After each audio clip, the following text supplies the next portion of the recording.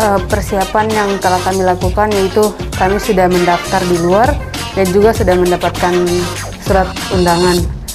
Namun yang menjadi kendala saat ini yaitu beasiswa. Beasiswa.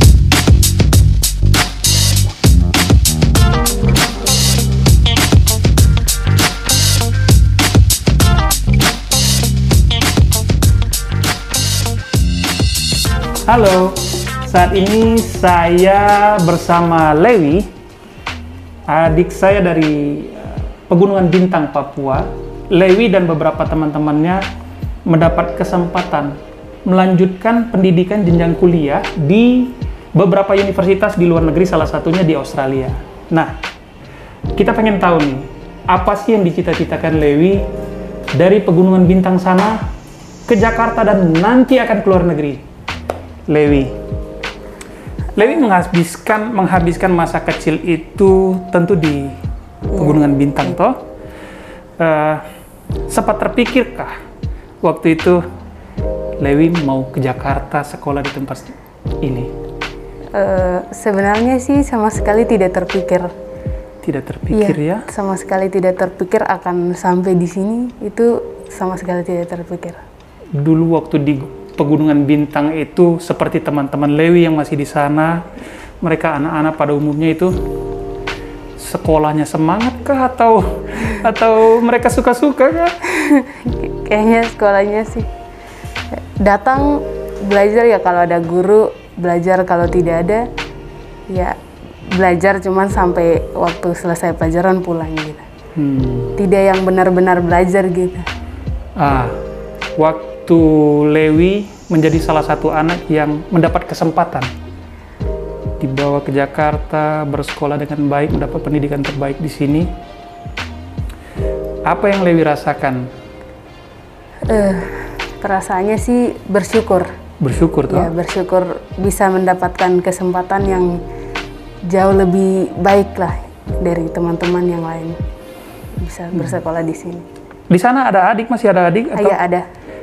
Lewi dengan begini, Lewi semangatin nggak? Ayo adik, belajar yang pintar, siapa tahu nanti bisa kemari, nanti ikut juga ke luar negeri. Selalu sih. Selalu seperti itu ya? Iya.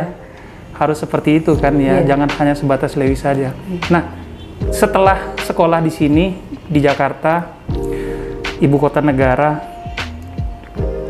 apa jadi cita-cita Lewi waktu pas masih kelas 3 SMA?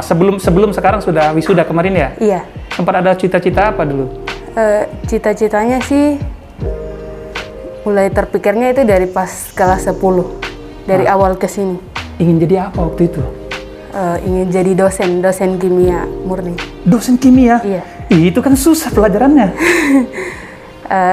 Kebanyakan orang berpikirnya sih kimia memang sulit. Tapi secara pribadi kalau untuk saya tuh cepat memahami kimia.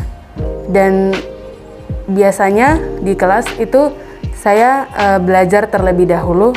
Misalnya ada bab sebelumnya yang harus kita pelajari, itu saya sudah pelajari dulu sebelum teman-teman. Seperti itu. Ini kan nanti ada kesempatan bersekolah di luar negeri, di Aussie ya? Iya. Itu nanti kurang lebih 2-4 tahun sekolah di sana, jenjangnya beda-beda. Terus kalau sudah lulus, mau balik ke Indonesia kah? Atau mumpung di sana, kerja di sana? Iya, balik ke Indonesia. Langsung pulang atau menikmati dulu masa-masa di sana seperti itu toh? Kayaknya sih kembali pulang. Ini hal yang menarik sebenarnya.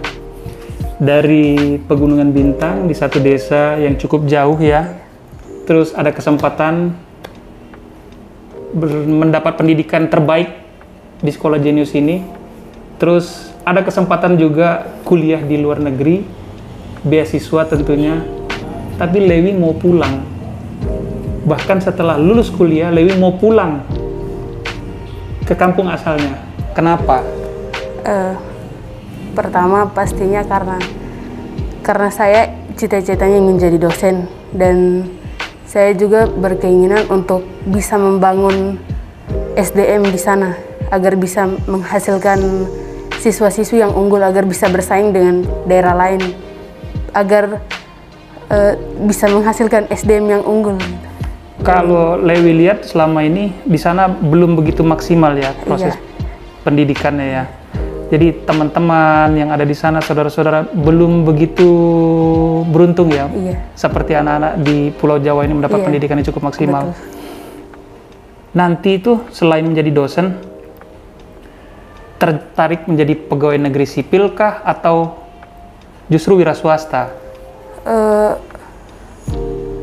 Lebih tepatnya sih di bagian riset, kayak meneliti sesuatu. Itu menarik. Negara ini butuh orang-orang yang jadi researcher atau orang-orang yang selalu menganalisa sesuatu.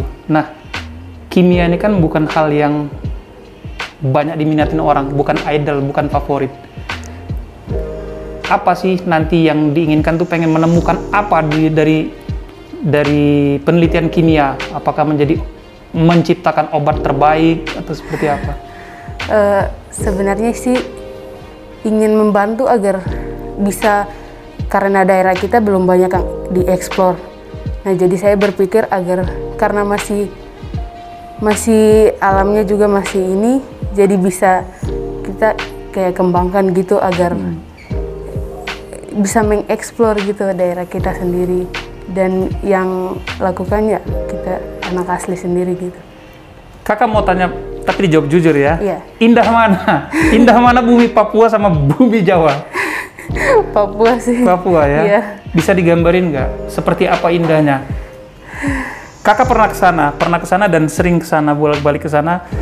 Yang paling kakak suka itu adalah kalau pagi-pagi di Danau Sentani, menunggu matahari terbit dari situ. Kakak sih sempat bilang ke teman-teman, ini lukisan Tuhan. Nah, kalau dari adik sendiri?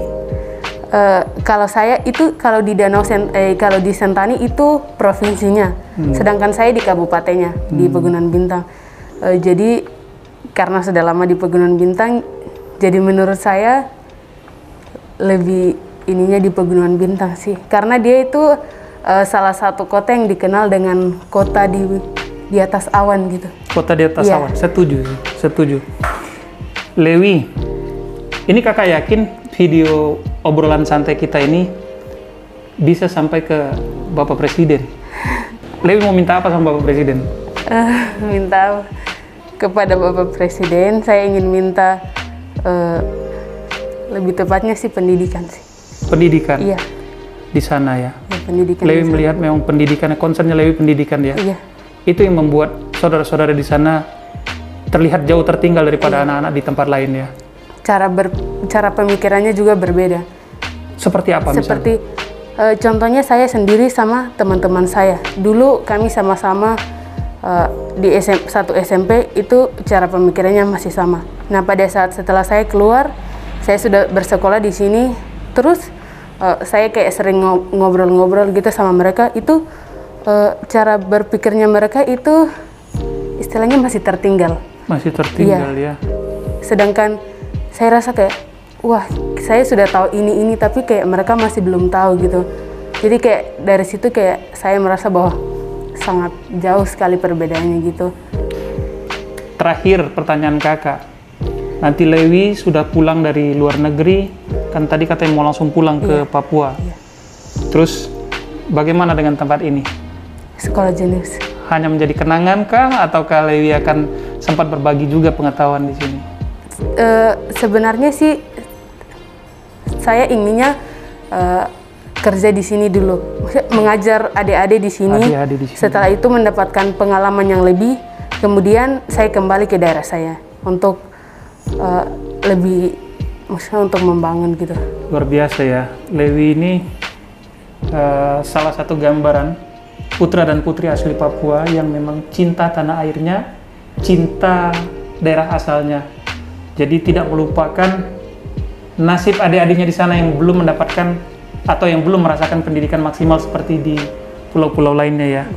Lewi, terima kasih sudah mau berbagi dengan kakak. Semoga obrolan kita ini bisa menginspirasi semua orang. Terima kasih ya.